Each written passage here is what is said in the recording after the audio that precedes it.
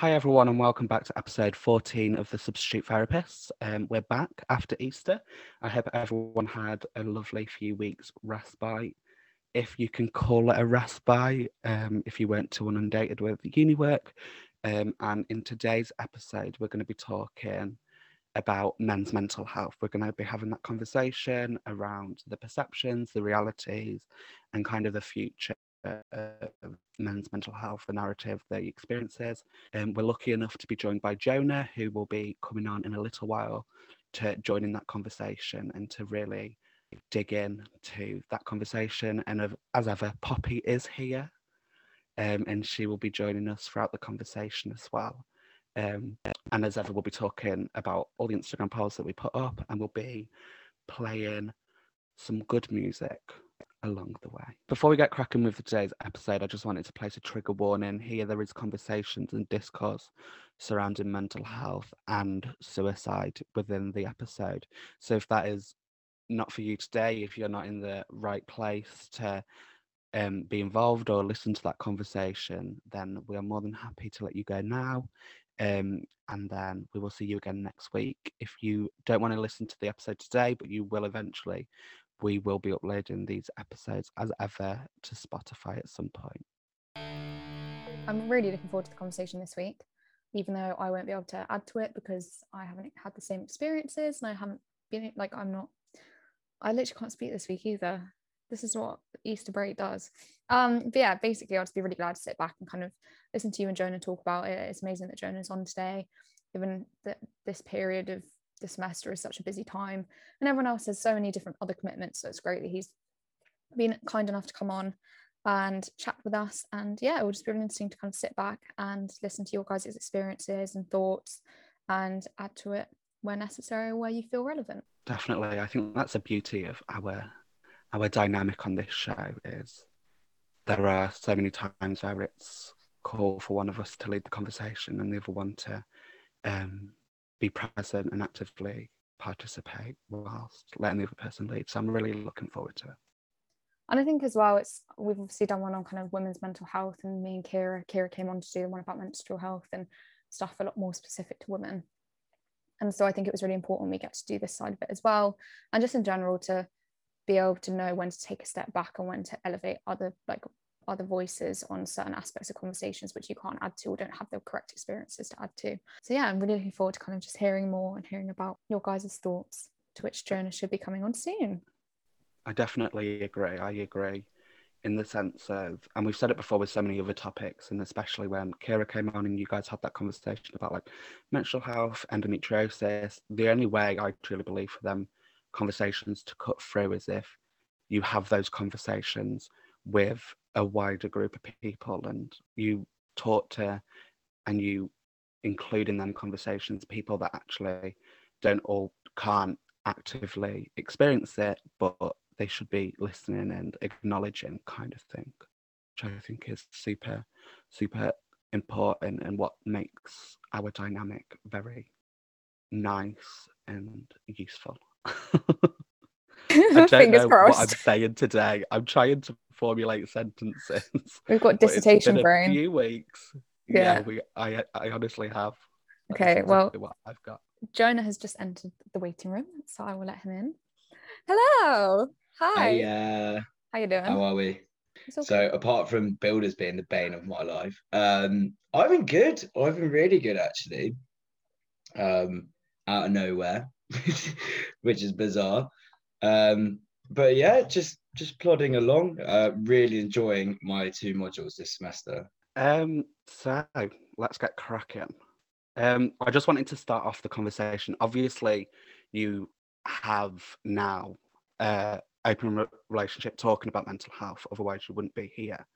But what I just wanted to start off the conversation about what is that relationship now that you have with mental health, like either experience in mental health, speaking about mental health, and then just to add on to it further, like how has that relationship with mental health changed over time? Was there ever a time, say, that you didn't have a very good relationship with mental health? That's a big question.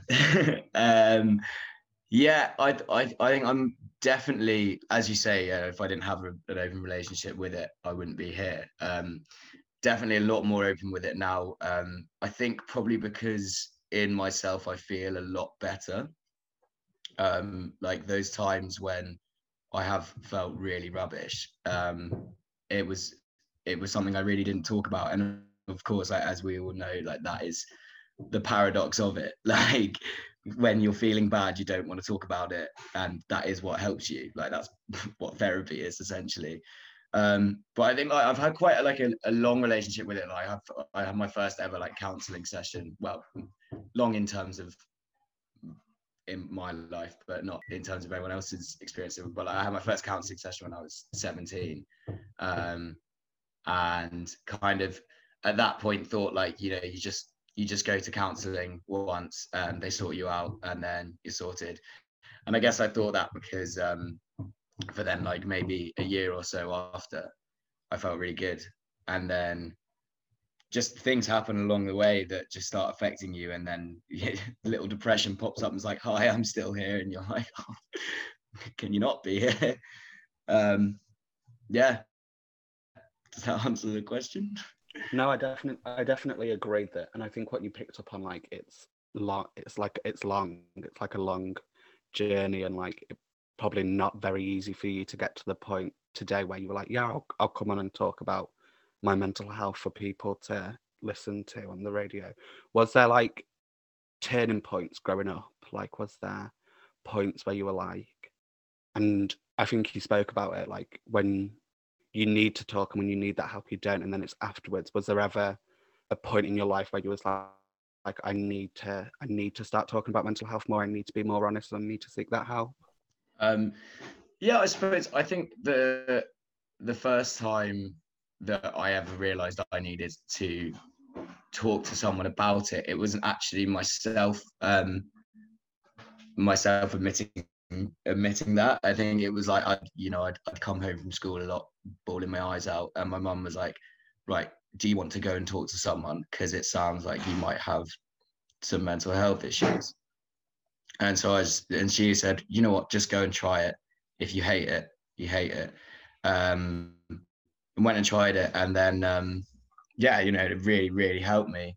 And then in the last year, well, the last 2 years, I basically thought my mental health issues had disappeared, and then they came up and came back with an absolute vengeance last year.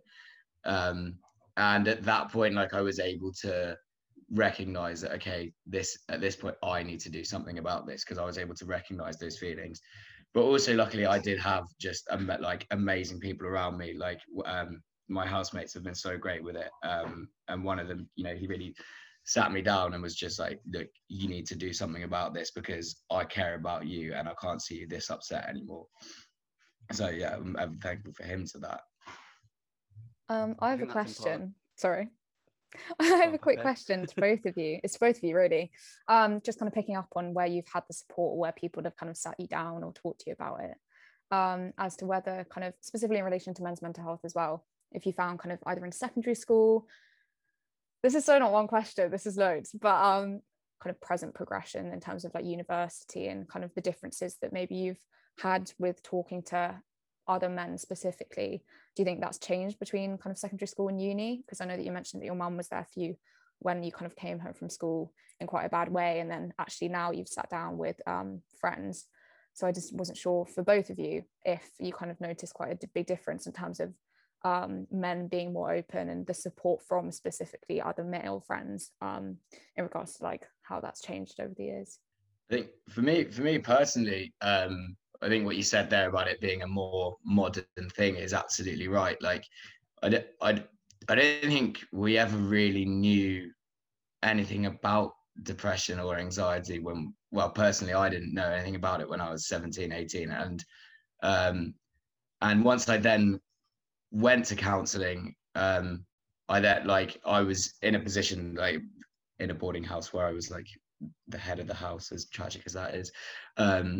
But I was in a position where I did give like morning addresses to the whole house. So I did then, I took the opportunity to say to all these blokes in the room that probably never talked about it before, like, yeah, this is, if you ever need to talk to anyone, my door's always open now, and the school counselling service is there. But I do think it is in general like more of a modern thing, like since I came to uni, and I probably even noticed the difference between first and second year, and that's maybe just because I was way closer to the people I was around, because you go from halls to housemates.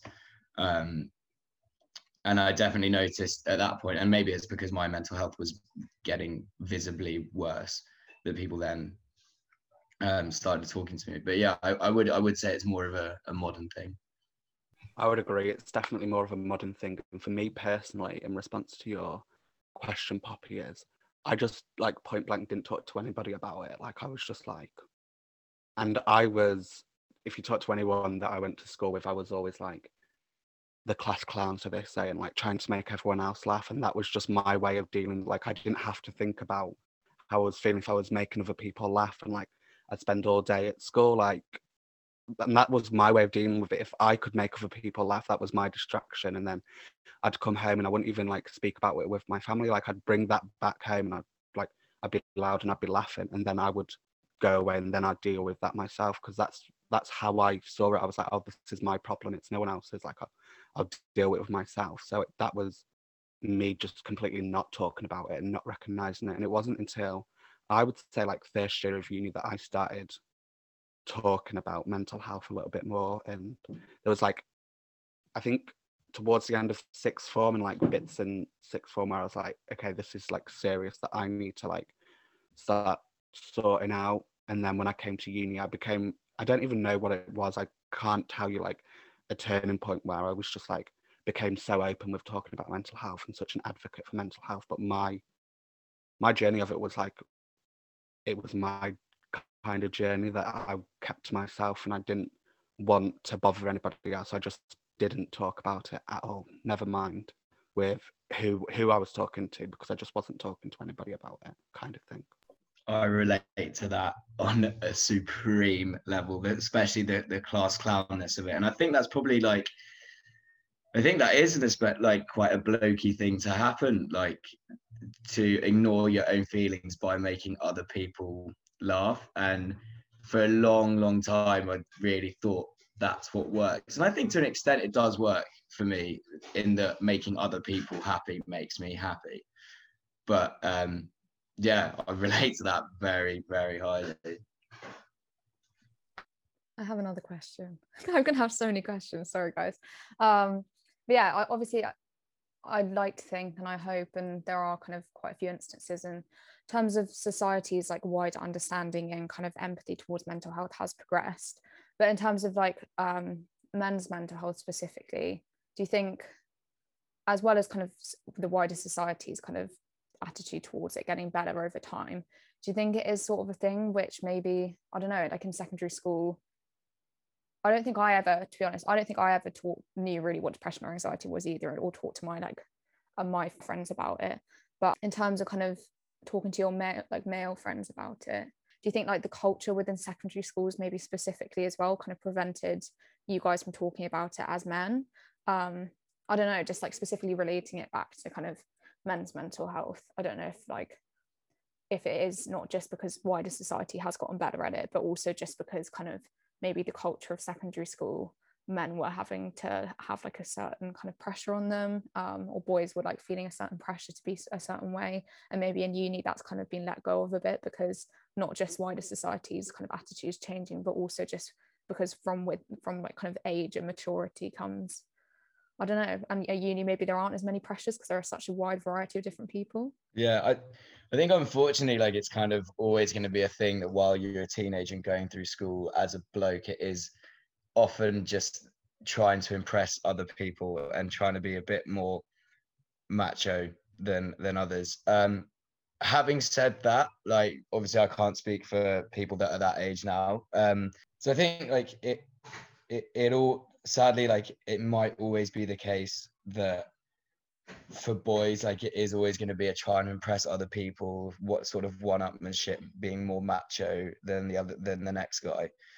Having said that, like it's so much at the forefront of what's popular now. Well, not at the forefront, but it's definitely issues of mental health are more widely accepted in what's popular now. So for example, like kids, you know, well, everyone loves watching Love Island, and Dr. Alex, who was on it a while ago, it is now just such a huge like social media presence, and he does so much for mental health, and he just got that big, I don't know what it was actually. I realize I'm talking about this and I actually specifically don't know what it was, but he got like a big grant towards mental health from Boris or something like that. Is that right? And I just think like seeing that in the media and people that are considered to be cool, like portraying things like that, it's going to be so much more of an open conversation about it, which is definitely positive.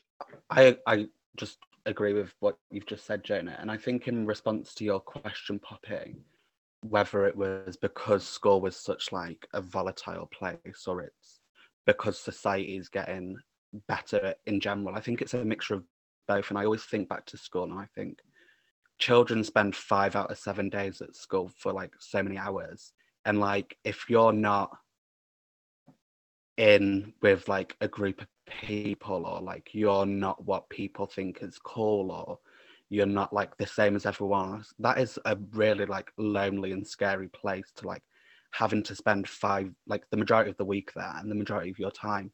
So I think school kids will always want to like be in the majority. They don't want to do things that put them in the minority just because they want to make their lives easier. They're like, oh, I'll get through school, I'll have a laugh at school, I'll be what all these other kids are.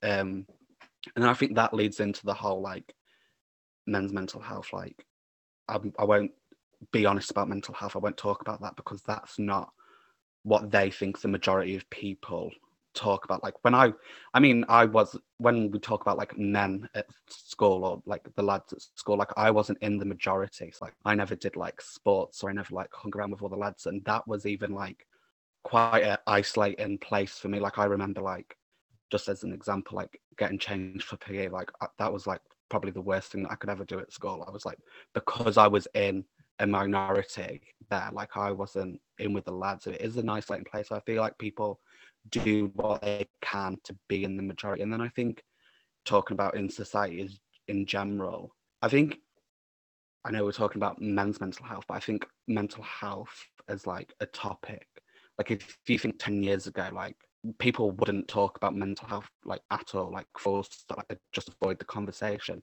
So I think once you are able to talk about mental health, then you can start talking about all these other things that come into it. So I think it's a mixture of both. And like Jonah said, like coming to uni. And I feel like people just do let go when they grow up. Like they do like have that sense of, what am I trying to say? I think it's literally just at uni. Like I remember I came to Manchester and I was like, I can just do what I want. Like I'm not in uni 5 days a week. I'm not in uni for like from 9 till 3. Like although it's a big part of your life, that is not your life. I can be who I want. Whereas like it's not. I've got to be at school and then I'll be who I want, kind of thing. If that answers your question at all, Poppy. So it's all like building on what Callum was saying about being in like the main group of people. I think it's I can't say it's as equally a claustrophobic place to be because I wouldn't know, but like being in that mainstream group of people is kind of it can be just as damning in that you kind of have to then fit a mold. Or like for example, I can speak for it from like a rugby team's perspective. Like it's not an atmosphere. Well, what definitely wasn't when I was there. It wasn't really an atmosphere where this sort of conversation would ever really be had or accepted. However, I think that now, like, again, I can only really speak from a rugby perspective because that's what I know. There's so many like professional athletes and many of the major leagues that do a lot for mental health charities and to promote like an open atmosphere, which again like adds to what we were saying earlier, that I think the modern the modern time for want of a better word is really progressing in the right direction. No, I think that's really important. I think it's really important to kind of know both sides. Like, obviously I'm not a man and I haven't had the experiences growing up as a man or a boy, but yeah, I think on our polls we basically asked what do you think are reasons as to why men are less likely to be open about their mental health. And I think it is that variety of reasons, in terms of it doesn't really matter what group you're in, if you're in the kind of the popular or the kind of rugby boy group, or you're outside of it, like they're both very kind of claustrophobic, and or it sounds like they can be very claustrophobic and or kind of restrictive environments, in terms of you don't want to open up for certain for various different reasons. And other people also responded and kind of said stereotypically men are expected to be tough, and masculinity kind of in line with this too. They've been taught to keep things to themselves because it's not as manly to talk about feelings. It's really interesting hearing kind of about what Callum was saying about how with school it's obviously 5 days a week, and with uni it's not. So maybe uni gives you a bit more chance to kind of understand yourself, to find out exactly kind of what your own mental health's like, to meet people who are more open, and you're open to so many more experiences and people at university who are so much more open-minded about stuff, whereas schools I think can be quite a claustrophobic environment, not because only you're there 5 days a week and there are certain kind of hierarchical groups and social circles, and kind of everyone's so mature at school. Like there's a whole popularity thing and the kind of standards and competitiveness and all of that throughout all these different groups of people. And so yeah, it was really interesting to hear from both of you that and on the polls how people kind of agree that there is this kind of stereotype specifically for men to kind of be tough, and that's probably kind of put in a pressure cooker in a school environment compared to uni, when you kind of have the ability to kind of be more yourself and be a more kind of authentic version of yourself. Yeah, and I think also like that kicking that stereotype is just, I think just comes with maturity. So like I definitely, you know, try to really play up to that at school, of being, you know, the tough macho man who got with loads of girls on the weekend and all that. Whereas now, like one of the main things I've learned to make myself feel better is really not take myself seriously at all. And I think you both know that I don't do that. Like, just couldn't give a monkeys of what many people think of me really anymore, which obviously can be a bit dangerous, but also just like not care if you're not necessarily the really tough big macho man. Like if you like wearing pink Crocs, which I'm just staring at right now because I love my pink Crocs, you wear your pink Crocs. I think that's so like interesting, like you've just said it, and I think it's really like nice that we've got like you on to talk to today rather than just like me leading the conversation, because like we've both had journeys with mental health, but I don't think that they could be any more different. Like my whole time of being in school was, my experiences with mental health was because I wasn't fitting into that kind of thing, and like there was no way for the life of me that I could pretend to be like this macho person that was like getting with girls all the time. And I feel like that's where like not all of my relationships with mental health comes from that, but I think it was a big part of it because I felt like the odd one out, and I felt like I wasn't like a man, and I didn't feel like one of the lads. I think it's like so interesting that we've got you on to talk about, because our relationships with mental health are so different. Yeah, I think it's always going to be present in anyone's mind whether they fit the mold or not, because I think people that do fit the mold or perceived to be fitting the mold might actually be kind of lying to themselves about who they really are. And if they do just fit the mold because they fit the mold, then that's great. But yeah, I definitely, certainly in my case, there was definitely a lot of trying to be something I wasn't, and that's probably stems from various things, probably because of like the certain things that I was interested in, like rugby, which had a stigma and a stereotype around it, definitely back then, and to an extent still does now, but I think does a lot better now. But yeah, I feel like it can feel just as claustrophobic to be in with those kinds of crowds and not necessarily fully relate to them, but then try to relate to them. Yeah. And just talking about kind of the kind of stereotypes or kind of the pressure, we asked in our polls, are phrases such as man up simply kind of just phrases, or do they kind of possibly have a greater impact? Like, and I don't know what your experiences have been, if you kind of have heard those phrases less as time's gone on, or kind of growing up, especially, like that's such an influential age. And I think that's why kind of secondary school and the difference between secondary school and uni's come up already, is obviously when you're younger, you are a lot more impressionable. And do you think that, yeah, what have your experiences been with those kind of sorts of kind of stigmatizing kind of phrases of men not being able to show emotions, or kind of those sorts of things? Have your experiences gotten better over time, and or kind of what impact did that have on you growing up? Again, like I can only speak for me personally. I don't think, like, please, no one listening pretend that I know everything. I can only speak about my own experience. So like, so phrases like man up and stuff to me kind of have always just been phrases.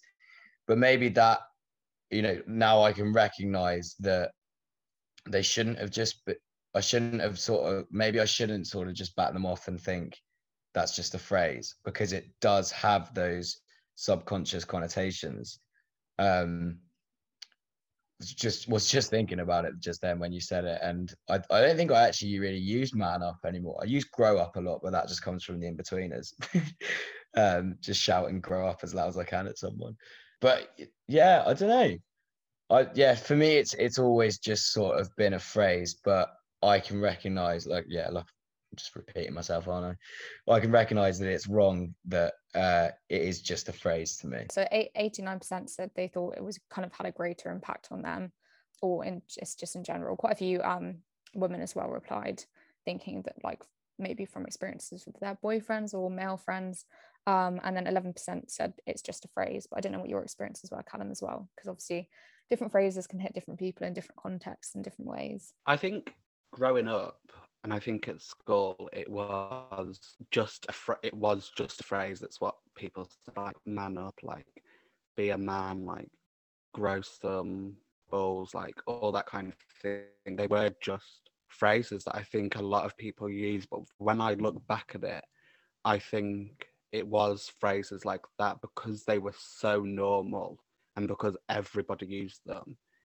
They probably, like, without me even knowing and like implicitly, like, were the reasons why I felt like I couldn't show emotions, because I'm like, I don't cry. Like, everybody knows that, like, everybody knows men don't cry. Everybody knows that you should, like, man up. You shouldn't be upset about that. You should be man. So I feel like growing up and like when I was being told it and when I sometimes said it, there were just phrases. But I think when you look back and like in hindsight, they're, because of the normalization of them and because they were in every single person's like conversations and dialogue, I think probably more likely that's one of the main reasons why a lot of me not thinking about mental health, me not wanting to be so open about it, I think that's probably where it came from. Sorry to keep buying in. I know it's really not my thing. I'm just so interested because everyone should be interested. But just pick up on what Jonah Poppy, said. you're allowed to have an opinion on this. No, but just going back to what you were saying about how like subconsciously phrases affect can have a massive effect from going out with men, and seeing my partner, two of the people I've been with have at some point definitely cried and massively had that kind of, you can tell it's that those sorts of phrases have subconsciously got into them, because when they're crying, they're like, I shouldn't be crying, like ignore me, I don't know why I'm crying. It's become like a massive like, oh, I shouldn't be crying, don't watch me crying, like I'm not crying, like pretending not to cry. And I'm just sitting there going, you're allowed to cry, like that is good, like literally pour it out, that's positive, like it's healthy to let out your emotions.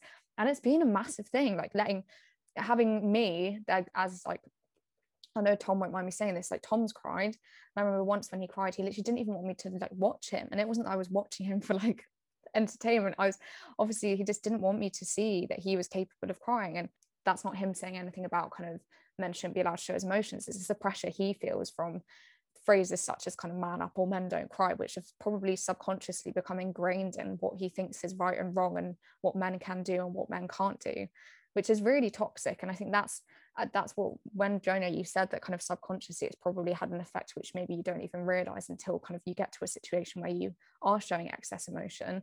I think that is something to be really cautious of, because of course at the time maybe you can just be like, oh yeah, I don't care, I'm going to wear my pink Crocs, I'm going to do this, do that, and kind of have that attitude. And to an extent in life, sometimes you do just need to be like, have that attitude and just do whatever you want to do and just take it on the chin.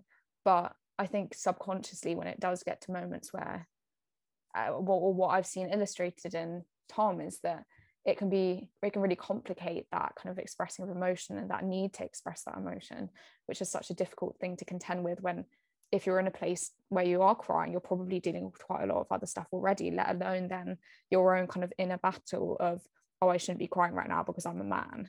And that's not because you're kind of the sort of it's not like you're the sort of he's the sort of person who would turn around to a male friend and be like, stop crying, you're a man. It's just the fact that he's internalized all of this kind of inequality in terms of, and kind of discrimination in terms of, men can't cry. Yeah, that's really interesting. Like while you were saying that, I was thinking, it's a real good point. I don't let myself cry in front of many people. I think those that are really close to me have seen me cry a lot, because I do cry a lot. And something so silly can set me off. But yeah, you're right. Like in front of people that I'm not necessarily super comfortable with, I maybe won't want them to see me cry. But then again, I personally don't think that's just a male issue. Like a lot of my female friends, and especially my girlfriend, like don't want people to see them crying. And I think that that's just a general stigma we have around people crying. Like, but it's fine, we all cry, don't we? Let's be honest. I probably will cry later, probably because I'm watching some terrible rom-com. But yeah, like it is true, maybe that does come from those phrases. But my, again, personal opinion is that's not necessarily just a male issue. Yeah, it's true. I mean, I hate anyone seeing me cry. I just didn't know if, especially because Callum put those polls up kind of surrounding those phrases, I didn't know if perhaps those do kind of, as you were talking about earlier, subconsciously kind of get ingrained into it. As much as no one likes anyone to see them cry, I don't know if maybe the pressure is more intense for men because of the stigma, especially maybe in public. I don't know if ever you both have been upset in public, and I know I don't like making a scene in public at all anyway, but I don't know, maybe being seen by other men or viewed by other men, is there like a pressure, do you think, for you guys, and how kind of a random man on the street might view you, or how he might react, or kind of, I don't know. That's a good question, to be fair, because I also agree with Jonah that I don't think that's typically an exclusive thing for men, and I feel like that's probably a reason why we don't cry, why we don't want to cry in front of people, and a reason that is completely different for other people. But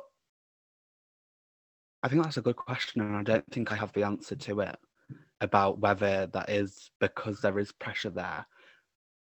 I feel instantly I agreed with Jonah that it's not exclusive, but when you phrase it like that, I feel like there probably is that like pressure, there probably is that stigma, like, oh, I'm like, stop it, just stop doing that in front of these people. And I wish that I could have this really eloquent response as to why that happens. I don't. But I don't know what I'm gonna say. I don't know. Truthfully, I think my answer is I don't know, and but I don't know why. I think is my answer.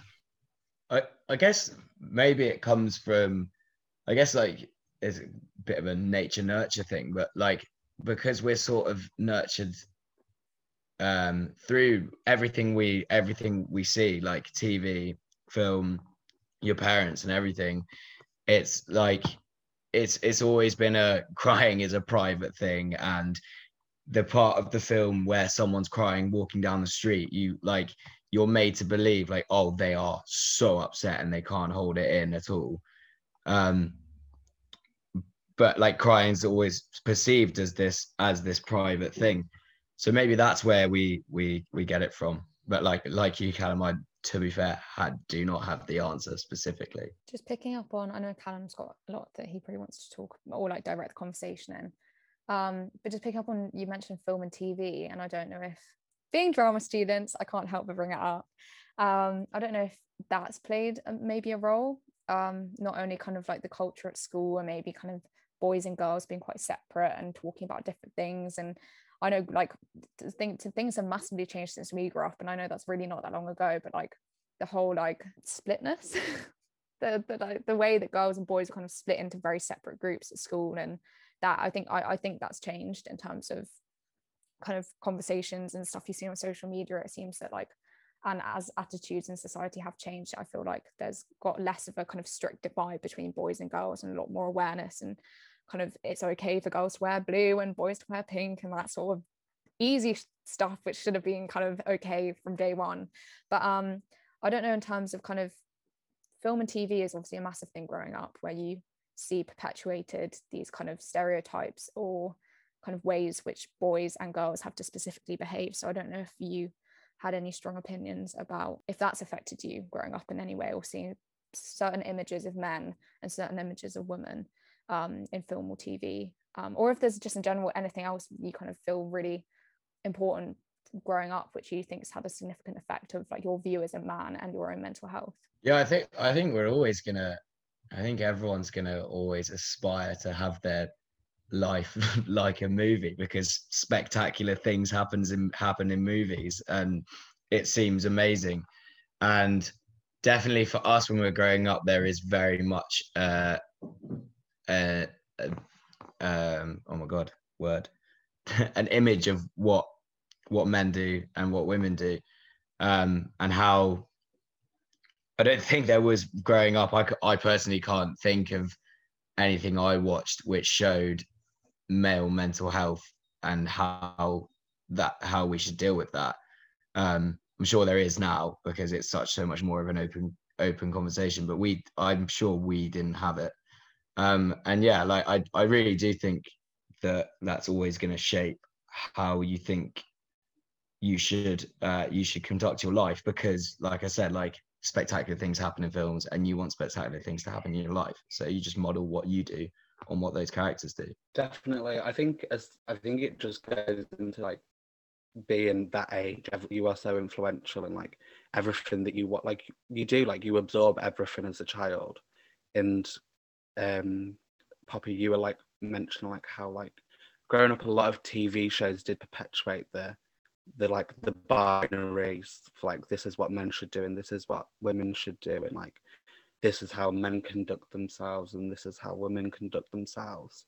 And then just on a personal level, when I was like, I don't fit into that, like this is what a man should do, and like men are like really masculine and men are men, like, and then when you couldn't see yourself being portrayed on TV, you're like, it goes into that whole idea of like, that is what I should be, but this is not what I am. And then I think from a personal level, like me growing up knowing that I was bisexual and I wasn't like all this kind of thing, the only time I ever saw representation of like people realizing their sexuality was their life was miserable, like they hated themselves, they didn't want to be like gay or bisexual. So then that kind of, when you see what you think, oh, that is me being represented on screen, that kind of like feeds into that notion of like, I'm not this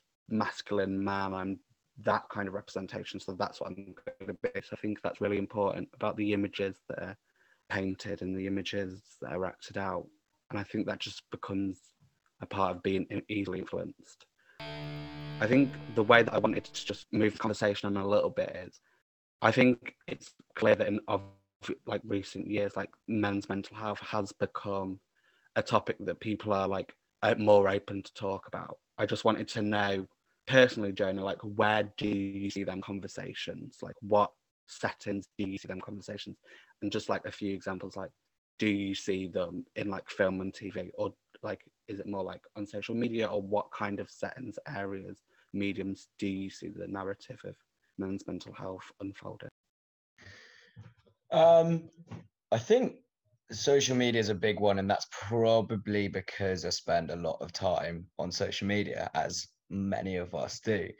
Um, so and like for me personally, like really into my sports, for example, and there's always a lot of campaigns of things like it's okay not to be okay in sports, um and yeah, and then definitely in TV and films now, like depression and anxiety is so well represented. Like I don't know if you guys are fans of Big Mouth, the TV show, but I think that does just such an amazing job of visualizing what it feels like. I was so baffled by it. The latest season when, sorry, spoilers if anyone hasn't seen it, the latest season when they introduced the anxiety mosquito, it was so accurate. And I remember watching it and thinking like that thing is so annoying. Oh, that's what anxiety feels like. Um, so yeah, I definitely see it a lot more in just general pop culture. And then I think because of that, that's what we all see and that's what's popular. And because of that, the conversation has been so much more open with just my mates. And I know I personally try my absolute best to make a conscious effort to check up on my mates and take them for walks and things like that. And I think that's probably because I know like how I felt when I felt really rubbish, and I knew it just made a massive difference when someone just let a bit of. So yeah, it's just I don't think I have a specific answer to where that conversation is. I think like personally, I find it's quite all around, for want of a better word there. I agree. I agree, especially with me and Poppy speak quite a lot actually about social media. And I think for a lot of people, I think that we've obviously spoken about like the dangers and like the other side of social media, but it's such, because it's so massive, it's such a good platform to be able to have them conversations and to educate and to inform.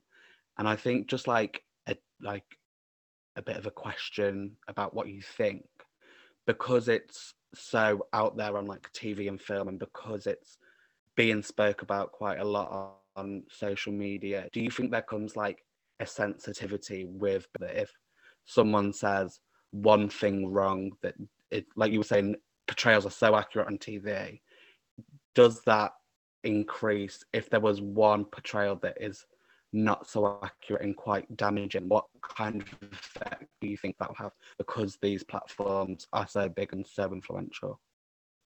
Yeah, no, you make a really good point, and I think the thing to remember for anyone who might take issue with a certain way that mental health is portrayed on TV or film is that no one's experience of it is the same.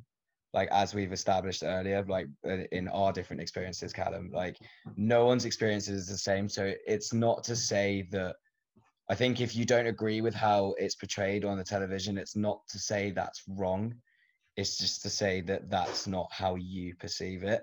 And so, like, whenever you do watch something that portrays mental health or something, you need to do your absolute best to go into it with an absolute open mind and understand that that's just someone else's interpretation of it. Yeah, I definitely agree. Me and Poppy have said right from the beginning of this show that we set up, I think we had it on like the first episode where we were like, we can only talk from personal experience.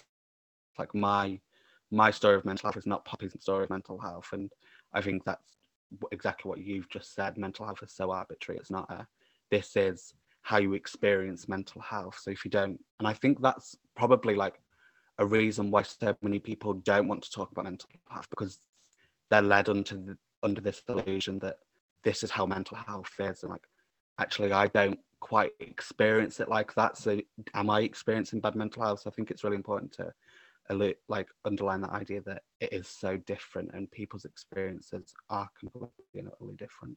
I also just wanted to pick up on, I know we've kind of touched on TV and film, which is going into my dissertation environment, but just kind of hone it back into men's mental health specifically in relation to sport, or kind of sports societies, sports group. I know you kind of mentioned earlier you were in the rugby group, and obviously I don't have own personal experiences about it, but obviously there are there are stereotypes of certain groups such as rugby boys and rugby lads I've heard of since secondary school. I've also like heard about throughout uni, and I just didn't know, coming from your own experiences, Jonah, of being in different sports groups, how you thought maybe you also touched on how kind of specific sports people on Instagram have kind of started openly speaking about their mental health, and kind of just talking about kind of your experiences within certain sports groups or sports teams, and then how also maybe you've seen it progress in terms of different sports personnel speaking out a bit more openly and kind of trying to get rid of that stigma which maybe there is between kind of sport and men's mental health. It's well. It's a tough one with rugby specifically because rugby perpetuates so much of that burly macho, a lot of problematic stereotypes about being male. I think it can be problematic, but I think something to also absolutely like speak for rugby is that when you're part of a team, it's such a tight bond with that group of lads. And I think, yes, it is probably a very, very difficult environment to have this sort of conversation. But considering like the teams I was in, I think if there's probably like 20 people in the squad. If I spoke to any of those 20 blokes about something I was feeling like that, I think they would all have time for me, because at the end of the day, when you go out, like if you play a sport like that, there's that whole brotherhood thing of it, and you really look out for each other. So that's definitely positive in terms of rugby. Can't speak much for other sports, but yeah, I know it sounds a bit ridiculous and stereotype, the whole brotherhood thing of rugby, but it is such a big thing. So I think if anyone like does find themselves in one of those macho sports and feels like they couldn't talk about that, I know they would have people surrounding them that would do a lot for them, in terms of if that is on the rugby pitch, if someone gets in a scrap, everyone on the team floods in straight away to protect their teammate. So I think if you started a conversation about your own mental health with a teammate there, I can't see it going badly, personally. Again, my own experience. I just think it's really interesting because obviously I from different sportsmen now coming out and talking about their own mental health, it seems like there has been a problem and maybe continues to slightly be a problem. Obviously in your own experiences, it's really good that there has been that kind of support, and you would hope that someone would stand by you if it's in like a physical fight or in a mental fight with yourself, and that obviously as society kind of grows more aware, it sounds really positive that you think from your experiences that just as much as people would be there for a fight, they'd be there for your kind of own mental battles. Callum, I don't know if you had anything else to add, just kind of seeing some different sportsmen kind of coming out and talking more openly, because for me that kind of signifies that there maybe is still part of an issue, maybe that is in certain different teams and maybe more professional environments, but I didn't know what kind of your thoughts were as well as a man kind of on that. I don't obviously I don't do sports, I've never have done, so I don't really know, but I think the only thing I can really say about sports people coming out and speaking about their mental health is I can only just think that it's a good thing. And the first thing I think of when you were talking about all these people that are involved in sports coming out and talking about their mental health is just how influential them people are. Like footballers, like rugby players, like all these people are so influential, and quite a lot of the people that admire them and look up to them are young people. So I don't think there's anything bad or anything different to take from it, other than it's a really good thing that people are talking about it. That's all I can really say. I don't really have the insider experience from sports. The first thing I think of is just how influential them people really are. And I was just thinking, we were talking about the narrative of men's mental health and how it has become such a topic that people are talking about. How, and this is a really big question, how do you change that narrative and that discourse into change? How do you incorporate that into actual everyday society? Yeah, you're right. Big question. And I don't know whether there is like some sort of big institutionalized thing that can happen, and maybe that is the way to go about it. But what I can speak for is what just men on a personal level can do for other blokes. And I like, it's such an easy thing to say, and you probably hear people say it a lot, but just check up on your mates. And even if they're if your mate is visibly down and he says, yeah, I'm fine, and he's lying, and we know we've all done that, maybe you don't need to necessarily go like, talk to me about it, what's going on. You don't even need to do that.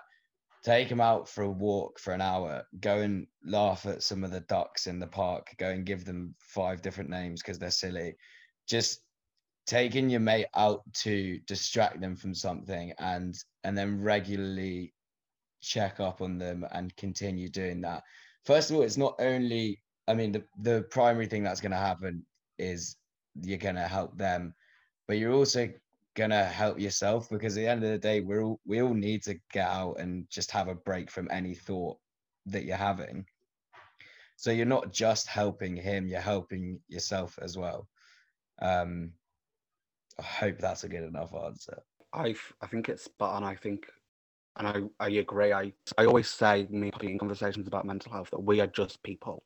We're not part of like this big massive body, or we're not a part of government that can change from the top. We're only like, we're merely just people existing, and we're dealing with our own mental health ourselves. So I do believe that there is change that government can do, and I believe that there's change that these big organizations and institutions can do, but we are just people ourselves. And I think what you said about what men can do for other men, and I think it is just not only speaking about it and speaking about it when it's convenient, or speaking about it, oh, it's Men's Mental Health Awareness Month, I'll speak about it now. Just practicing what we've literally been speaking about today. And I think this is from a personal, again, we've both been speaking from personal perspectives today, but I think there's a lot of hypocrisy sometimes, that I will talk the talk about men's mental health, but I won't walk the walk. And it's, if you say men's mental health matters, that's men's mental health matters. It's not just the men that you like mental health matters. That's the men that are asylum seekers. That's the men that are that's gay men. That's trans men. That is men's mental health matters. So I think that's exactly it. What men can do for other men.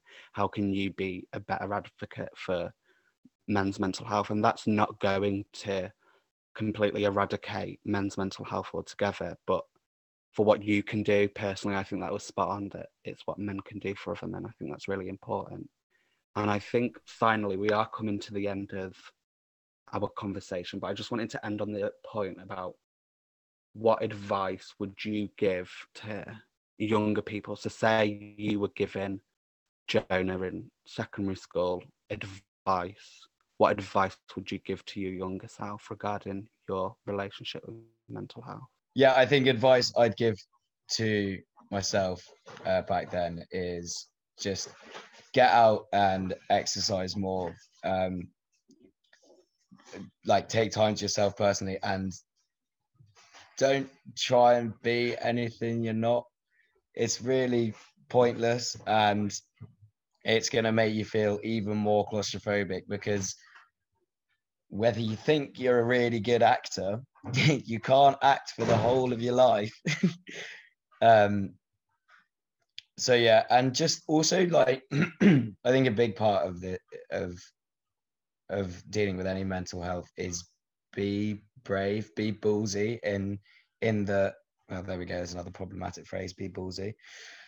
I think a big part of it is, and it ties into a lot of what we've discussed about today, like when I was talking about being in a rugby team and whether you could go and just chat to anyone. Maybe it feels like an atmosphere where you couldn't do that, but it just takes one person to be brave. And and just be brave and put yourself out there. And that's whether you're helping someone or you're trying to help yourself.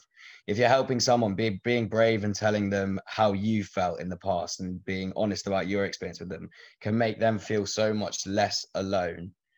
And then if you're the one that needs help, being brave and telling someone, I'm not okay, I think you'd really be surprised and how ready people are to try and make you feel better, and how much people will care about you when you actually say that.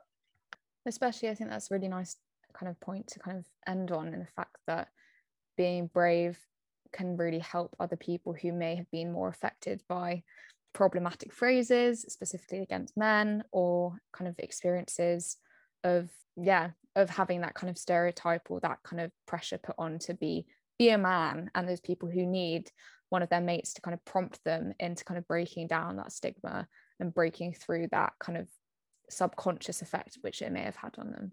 I agree. I think that's a really nice point to end on, and I just want to thank you, Jonah, for coming on and speaking to us today. And it's been a really lovely conversation. I think you've just been really honest, if I can get my words out, really honest. And I just thank you for coming on and speaking to us. Absolute pleasure. I've really enjoyed myself, actually. Good. Do you have? We haven't ever done this before. We haven't ever offered anyone a song choice, but I kind of feel like we should. Come on, get in there. Exactly, and I kind of feel like, Desert Island Discs, which is literally the best radio show ever. I could give you my my whole Desert Island Disc right now, mate. Maybe not all of them, but if you could choose one as a reward for coming on the show, and it has been so lovely to have you on, and I think it's really good as well because you and Callum have had quite contrasting experiences, which is always really important to kind of get a more well-rounded view of the situation. Obviously, it's still only your own personal experiences, but I think it's been really good and beneficial, especially for me. I've learned quite a lot about so many different things and aspects of men's mental health. So yeah, if you could send us out with a song.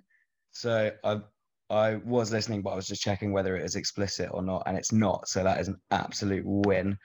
I'm a big fan of hip hop. There is a song called "The Negativity" by a group called Flame Griller.